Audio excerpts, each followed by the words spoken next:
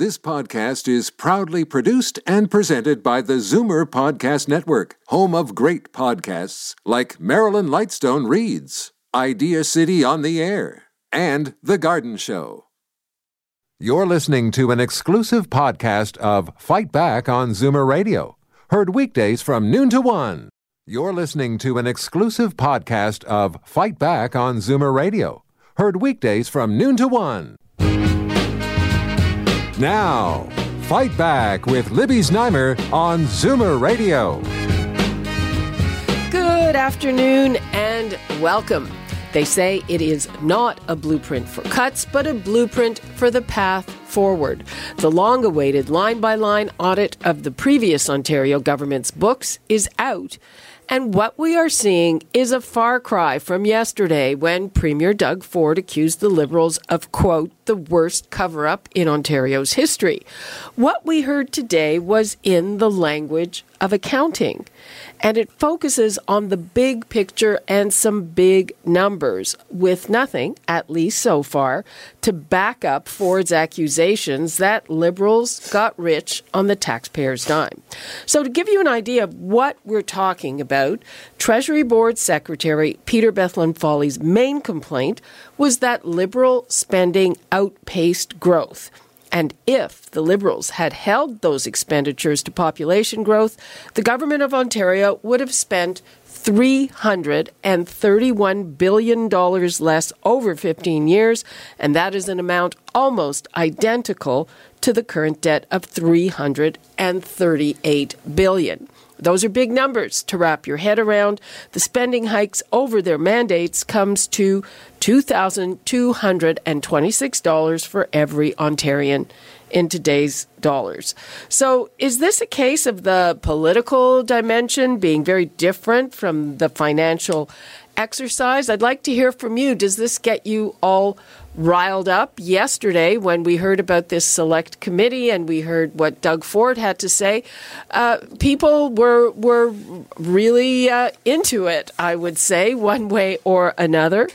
The numbers to call, 416-360-0740, toll free 1-866-740-4740, and we will be checking in with a couple of MPPs from the opposition benches, but in the meantime we have Jason Leader, who is a conservative strategist, president at Enterprise, and we also have Kim Wright, who is vice president of public affairs at HK Strategies, and she is on the left side of the spectrum.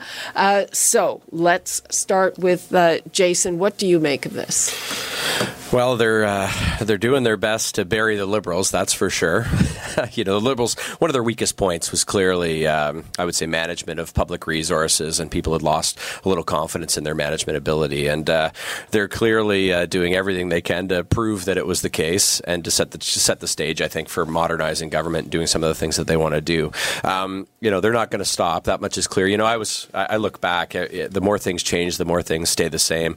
And the Liberals in 2003, after they defeated Premier Eves, hired the former auditor Eric Peters to do a line-by-line account. Came out, said there was a $5 billion deficit instead of a balanced budget, and used it as the precursor to hiking taxes on most Ontarians and not balancing the budget. So the more things change, the more things stay the same. Politics doesn't surprise all the time. Okay, well, we know that. We expected that. Yeah. The number, wasn't hugely out of line, given that the Auditor General said the deficit was really $12 billion. But I guess I was surprised by what looked to we're having a special committee. It's the worst cover-up in history.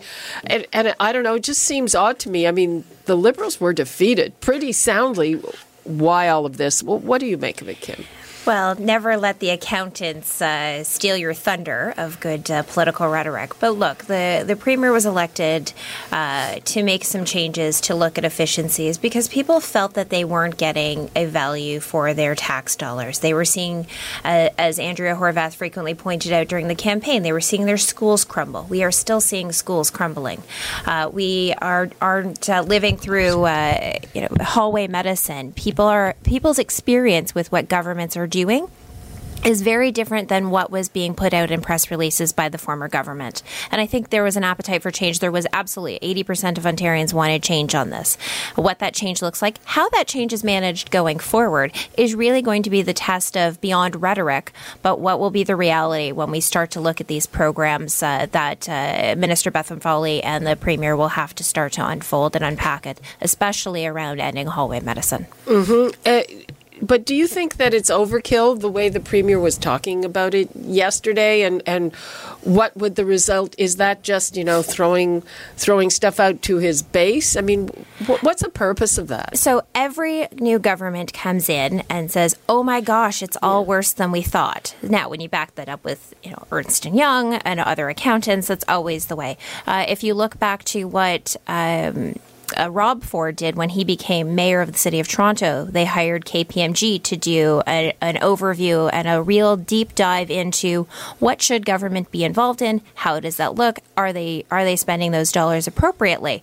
What we have this morning released from E&Y and the Treasury Board was a review. It wasn't an audit. They didn't have time to dive deep into this.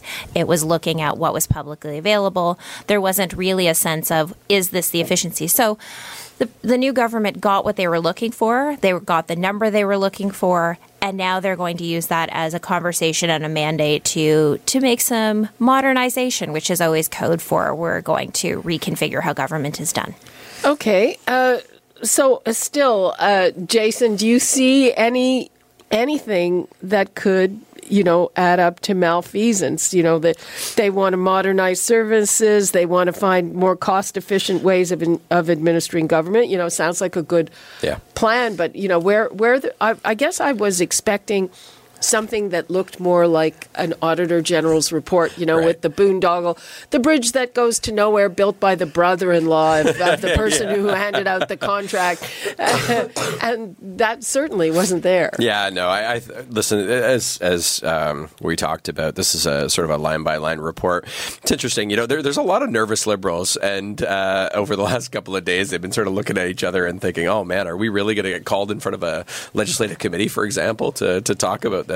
Not to interrupt, but just as an aside, we are going to be talking to the NDP finance critic. We're going to be talking to Mike Schreiner. We can't get a Liberal to talk to us. And I mean, I know there's only 6 of them. They have lunch dates, but this is not the kind of thing that they want to be talking about. I think I think you're right. Listen, this is an exercise that I think we all knew. And the one thing I will say is, even though the auditor said it was a $12 billion deficit or something like that beforehand, that's not what the Liberals said at all. They said something quite different. 6.7. We asked about the Premier's rhetoric yesterday, and the truth is, they said $6 billion. It's 15.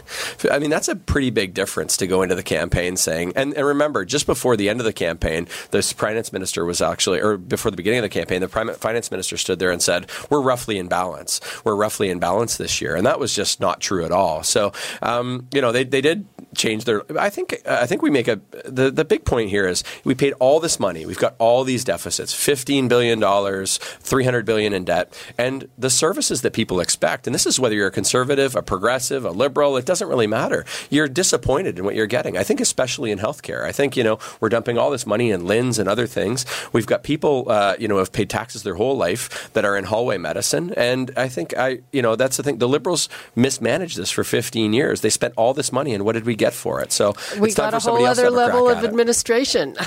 It is interesting where they talk a lot about keeping up with population growth. But the reality is that as we have a more aging population, it is more and more expensive to run some of those services. And also that there haven't been the investments by governments across the political spectrum for decades in some of these big infrastructure pieces that need to occur. Every government comes in and gasps the state of what they were left. This will allow the Premier for the next several months to go back and say, but we had these audited results. This isn't just political rhetoric, quote unquote, but it really is the way. I'm not surprised when I started to see some of the conversations coming out of the Liberal caucus of, well, why aren't we on this committee? I'm sorry, but first of all, though there is a bit of, official opposition and officially recognized opposition party, and we have all been in the political wilderness, so that isn't really just a cheap shot at my Liberal friends. But it's also, how would the Premier go in and be on a committee that is investigating the activities of her government? The defendants don't get to be the judges. Right. It's a bit of, it's fun to be judge, jury, and executioner on a lot of things. I'm not sure that she or a number of the ministers could be rational actors in this conversation. Not that I expect this entire committee to be a bunch of rational actors, but it does stretch credibility just a bit too far. But do you think that committee is a good idea? I think all of these things, I think people have a right to know how governments spend their money. I think that what we have always seen is that, governments are taking this. There are these big bloated bureaucracies. If they're not bloated bureaucracies, and there are a lot of people in government, and there are a lot of government programs that do an incredible amount of work to actually increase people's livelihoods, then we should be able to say that and celebrate those things. If there are things that need to be upgraded, like everybody is going to say, yes, we should be doing RFPs online. Yeah. So make some of those comments and make some of those changes, as opposed to every 3 years having some new auditor write some new report about how we could save if we only went and changed all of the RFP requirements to digital or in-house procurement. Yeah, we know all of those. Get on with it. And everybody ordering the letterhead together. Now, one of the things that they did mention today, and I'm very interested in what our callers have to say about this. They talked about means testing, Yes. which means as at least selectively, we don't know if they're looking at everything. You're not going to get a service unless somebody else in the government decides you can't afford it. Is that a good idea? Does that worry people? And, with means testing also comes, you have to show people your tax returns and all of that. So, callers, I'm going to give you the numbers again, because I know there hasn't been anything that specific today, but what do you think of this idea of means testing for some programs? The numbers are 416-360-0740, toll-free 1-866-740-4740. And the example that the Treasury Board president used was, what do they call it, OHIP Plus, where they decided to cover children, young adults under 24 for free pharmacare drugs, which I've done a lot of work on pharmacare, and everybody who knows anything about pharmacare thought that was the stupidest way to proceed with it, because most of those children are covered, and guess what? They don't get sick that much, though there are obviously some. So they abolished that and only left it for people who aren't covered elsewhere. I didn't hear any hue and cry about that. When we start to talk about things like means testing, it does concern me because when you're looking at here is a line, a number of, if you make X amount, you're rich. Now, that doesn't take a lot of other things into consideration. And that was part of the move for example, OSAP, where people were making a fair amount, but not making enough to really send their children off to school. So I think there are some things that we need to look at. When we start to talk about healthcare services, I particularly get worried. I look at some friends of mine who they or their children have some pretty significant medical expenditures. Well, they, yes, make a decent living wage. Some of them are unionized. Part of that then becomes, if they need to start paying $2,000, $3,000, $5,000 for chemo drugs or colitis drugs, whatever the drug happens to be, what does that start to look like? And how do we then start to get into a slippery slope of only these types of people, these amounts of monies can be. And I think when we start, Ontarians, they all start to think maybe we should do these things when they worry about the big global number of government. When they start to talk about what does this mean for me and my family and my friends and my community, that's when people get worried. And I think rightly so. So I would proceed with caution. Yeah, I mean, I just want to point out that already exists. Because even when you talk about pharmacare or you talk about the program that covers people over 65, there's a formulary that it covers. And when you're talking about cancer drugs, for instance, I mean, there's this craziness where a chemotherapy drug that is administered intravenously in the hospital is covered. Yeah. If you've got a pill, and there are more and more drugs that come in pill form, and it's frankly a lot easier to take them in pill form, that's not covered. Yeah. Yeah, and people worry about what does this look like. I mean, I went through this with my own mother. Thankfully, she had Trillium benefits because otherwise, the very expensive drugs that she was prescribed in hospital, we wouldn't have been able to afford that. She had to send in her tax returns to get those Trillium benefits, and if somebody decided that she made a little too much money, and I think if we start to look at some of the big issues, we don't want to see returns to things like tuberculosis, things that are preventable things that if people aren't being treated properly because they're worried about not being able to financially do that, we get to some problems. I mean, during the provincial election, Andrea Horwath got a lot of traction for her dental care program. People were quite excited about being able to take their kids to get their cavities filled instead of having to worry about how am I going to feed those kids versus get those cavities filled. So oral health, global health, I think it is part of what we need to start being a better community-minded citizens about how we manage these things. I think we should talk, means testing. Okay, I hear what you're saying.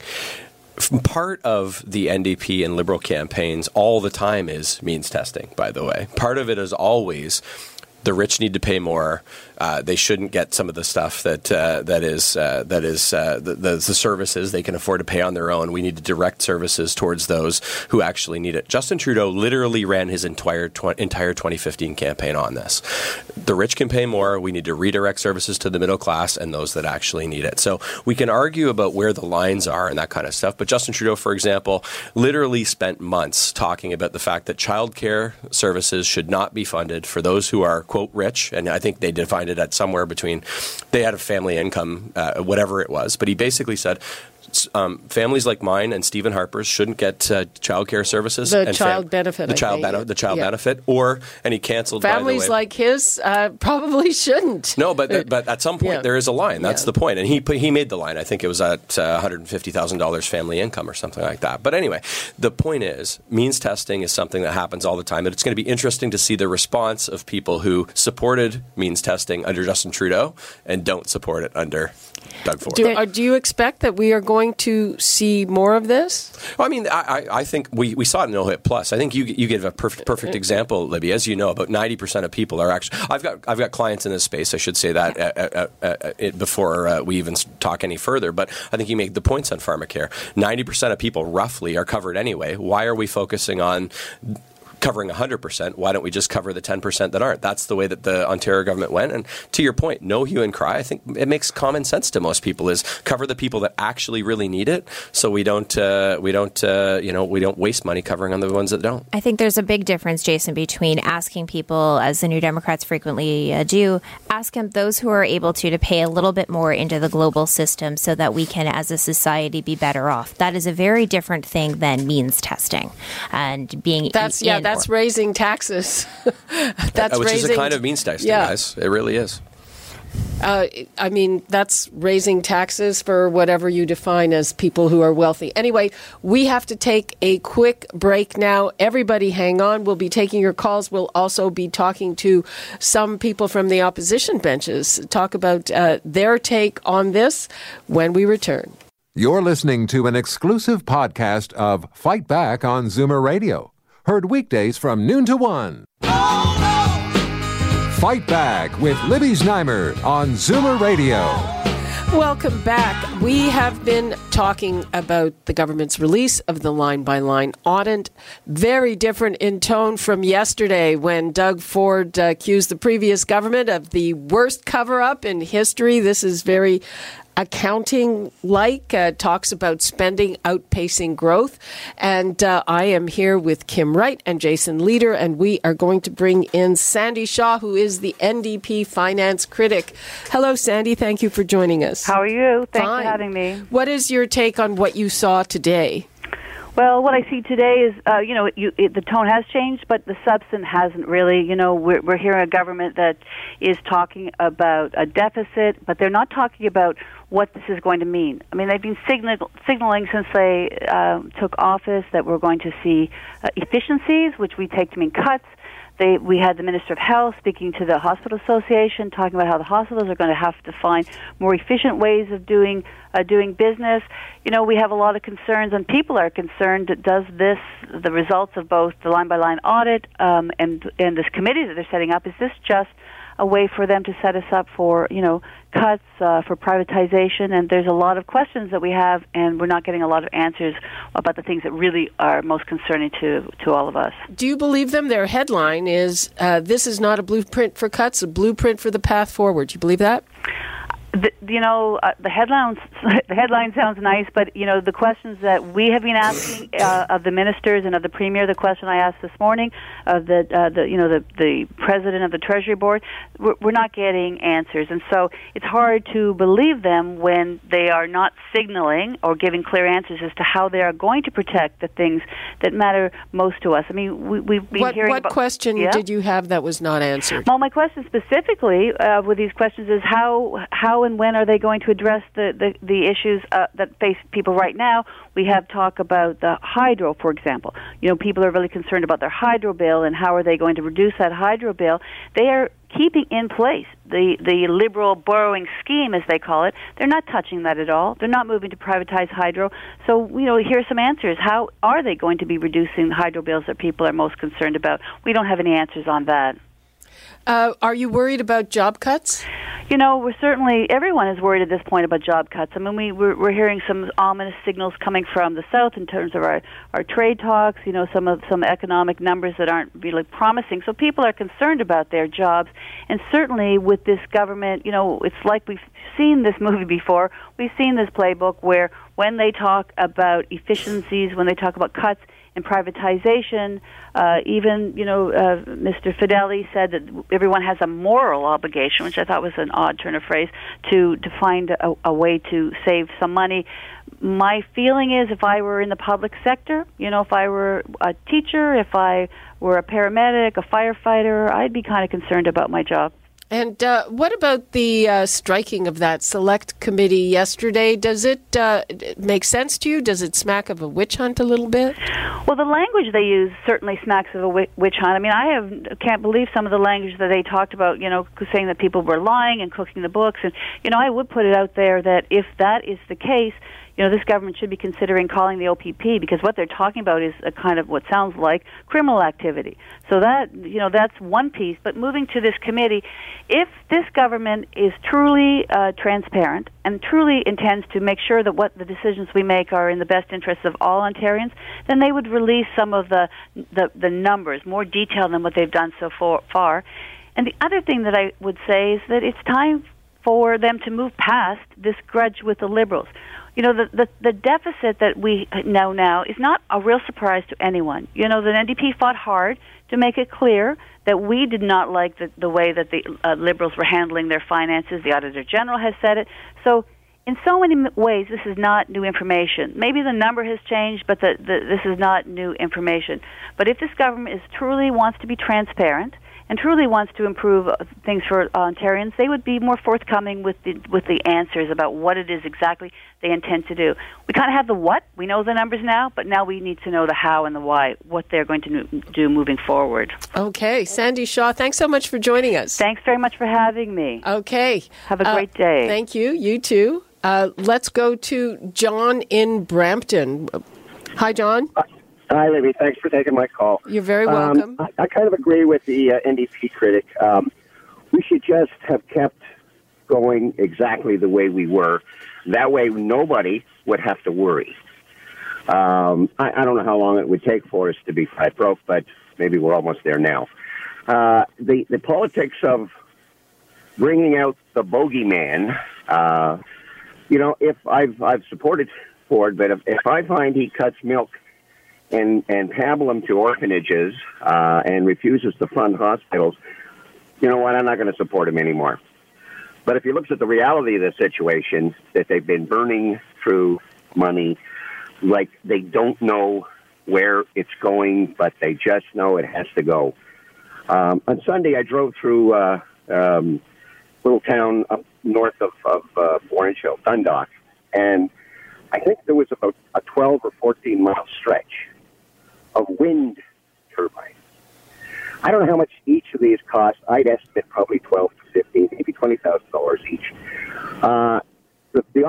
that was none of these turbines are turning. And I spoke with the locals. John, I'm sorry. John, I'm sorry. I'm going to have to hold it there because we have something very time-sensitive holding. But okay. I hear you, and thanks for your call.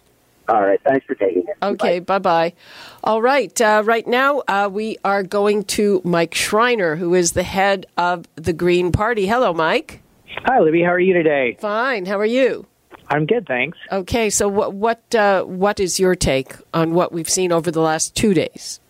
Well, first of all, I'm not surprised by the size of the Liberal deficit that they've left behind. The Green Party was the only party that in the last election used the Auditor General and the Financial Accountability Officer numbers in our costing of our platform. And we showed a way that the province can get back to balance without gutting funding for public services. And it has to be a balanced approach. We have to look for savings, things like canceling the Liberals' unfair hydro plan, which is the big budget buster, but also looking at ways to raise additional revenue. So, for example, Ontario is essentially giving away our natural resources with the lowest rate of return on natural resource wealth of any province in Canada. So if we would up those up to, let's say, the level of Saskatchewan, we could raise additional revenue. So I think, our approach is let's look at ways to save money and deliver services better, and let's look at ways to raise additional revenue because we want to get back to balance without gutting good public services that people depend on. And are you worried that that's what's going to happen? Well, I am worried about that primarily because, I haven't had a chance to read through the whole report yet, obviously, because it just came out this morning. But most of what we've seen out of the government is only focusing on the spending side of things. Little talk of, where are some ways to raise additional revenue. And to this point, the government has indicated that they are not looking at ending the unfair hydro plan, which is the one that the Financial Accountability Officer said that could cost anywhere between $40 and $90 billion. So that's the one that's really, really pushed the budget over the top. And so the Green Party's been saying, hey, we can save money by eliminating that program, and we can also raise additional revenue because we want to make sure that we don't see cutbacks in healthcare and education and social services and transit funding and things like that people depend on every day. Okay. Jason, a response to that? And what do you think of Sandy Shaw's comment that really this government should move on from, their grudge match with the Liberals? I'm just thinking, they beat them already. They beat the heck out of them. Well, Mike sounds really sensible. Mike, I really appreciate some of your comments there. I think some fair comments. Sandy, listen, I get where Sandy's coming from, but I got to tell you, sometimes the NDP doesn't always do what's in their own best interest. They should be trying to bury the Liberals as well if they were smart about their electoral fortunes going forward. Some people would say they're already buried. Yeah. They've been pretty resilient over the time. But I will say this, like the one thing about the NDP comments, the NDP went into that last campaign, and the only problem that they saw with the Liberals was that they weren't spending enough money. And the problem, Mr. Ford, had a completely different approach. So they're completely on different sides of the issue. I think there's some fair comments from both Mike and from the NDP critic as well about how to smoothly get back toward balance, and I think I think Mr. Ford will listen to some of that stuff, and I think the one thing that I do like is rather than sort of hack and slash and go at it with no plan, the line by line audit I think does give them a bit of a blueprint to where there can be some savings found and minimal sort of impact on people out there. Kim, was that a fair comment that the NDP, the only thing they didn't like about the Liberals was that they didn't spend enough money? No, I think that is a very partisan and usual characterization. But look, we had some fundamental differences with how some programs were being run. We had some fundamental differences on how government was going to be run. And, taking off my consultancy hat where, we do a lot of work with the provincial government, everyone really does have good intentions coming into a new government. We all want them to succeed, whether from a partisan perspective, putting those swords off to the side, but from a community-based perspective, how do we move forward as Ontarians? We want to see that. What is concerning is when we talk about things like efficiencies, yes, there are always going to be some efficiencies, but what does efficiencies become code for? Does it become code for cuts? Oftentimes it does with governments, and that's concerning of where those cuts may come. Ultimately, people want to see their communities enhanced, that there is accountability, and that they can get the services that they need in Ontario. Mike Schreiner, did you get a sense from today? I mean, yesterday it sounded like they were going to find criminal activity. Yeah, it was nice to see the government tone down that rhetoric today. I thought the Conservatives were way over the top yesterday. And you know what? It's important to look back. And, the government now has spent the last few months looking back. But now it's time to look forward. The campaign is over. It's time to govern. And instead of continuing to, put additional nails in the Liberal coffin, we have to start looking at how do we move this province forward? How do we continue to invest in our communities and good public services while at the same time getting us back to balance? And that's exactly what the Green Party is talking about. That's why we're talking specifics about ways to save money and ways to raise additional revenue that doesn't hit people with modest incomes in their pocketbook. Okay, let's hear from Michael in Pickering. Hello, Michael. Hi, Libby. Libby, I'd like to say one thing first. I don't smoke or drink, but I'm addicted to your show. Oh, we like that addiction. And they put the jacket on me, I'm going to send you the bill, okay? Okay. And no, I've been listening to your show, since 12 o'clock. And I got a problem, not a problem, but the NDP, I mean, they're a frustrated organization. They're never going to be anybody. They're never going to get anywhere. The last guy that got in was Bob Ryan. Look what happened to him. They're the official opposition. I think that's pretty good gain. Do the math. I mean, they're never going to be anything. Right? Ford's doing a good job. I went to put gas in my truck the other day, and it was $1.19. I think it's cheaper at Costco. If you got that card, you pay $50 a year for. He said gas was going to go down, and it did. He said he was going to get rid of the hydro people, and he did, with a big $10 million a year salary. Look, part of the reason gas went down is that they switched from the summer blend to the winter blend. Okay, but that's okay. Summer, winter, it still went down. Like if you go and look at all of the politicians, and they say this and they say that, I mean, we had 14 years of just who knows where all that money went. And I got a real problem. I spoke to you 2 weeks ago when the deficit was $12 billion, and the next thing I hear, the Auditor General says it's $16 billion. It was Doug Ford said it was 15. Let me tell you something, Libby.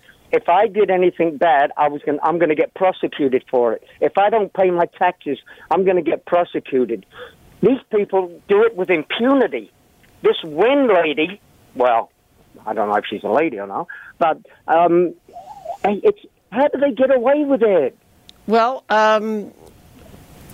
what can I say? A lot of people think they did what they think was right, and they were voted out. But I think I understand your anger, Michael. Thanks for your call. Have a great day. You too. Bye-bye. Bye-bye. Well, obviously, that is out there, this anger at the previous government, is they won't let it go. We're running out of time on this. Jason Leader had to go. Mike Schreiner, what would you like to leave us with? Well, you know what? I understand people's anger and frustration because they want to make sure their hard-earned tax dollars are spent well. But the bottom line now is how do we move forward?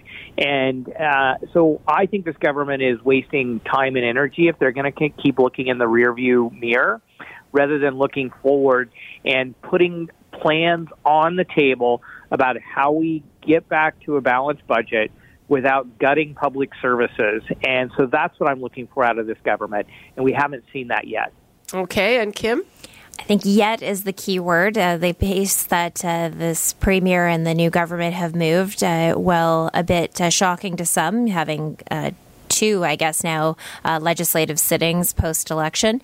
I think it's they need to reset the table for their own government and then be held account to what they're going to do with this information. And I think though there's a lot of stay tuned. What does this look like? What will this actually mean for people in their real lives and in their daily lives? Well, I am a big fan of reading accounting documents. What will ultimately come down to in 4 years' time, and never forget all of this is political, but what it will come down to for people in the next 4 years is their life better off than it was today? And that's what he's going to be judged on. And there are a whole lot of metrics for that, but we're waiting to see what comes next. Okay. Thank you so much, Kim Wright and Mike Schreiner. You're listening to an exclusive podcast of Fight Back on Zoomer Radio. Heard weekdays from noon to 1. You're listening to an exclusive podcast of Fight Back on Zoomer Radio. Heard weekdays from noon to 1. You're listening to an exclusive podcast of Fight Back on Zoomer Radio. Heard weekdays from noon to 1. You're listening to an exclusive podcast of Fight Back on Zoomer Radio. Heard weekdays from noon to 1. This podcast is proudly produced and presented by the Zoomer Podcast Network, home of great podcasts like Marilyn Lightstone Reads, Idea City on the Air, and The Garden Show.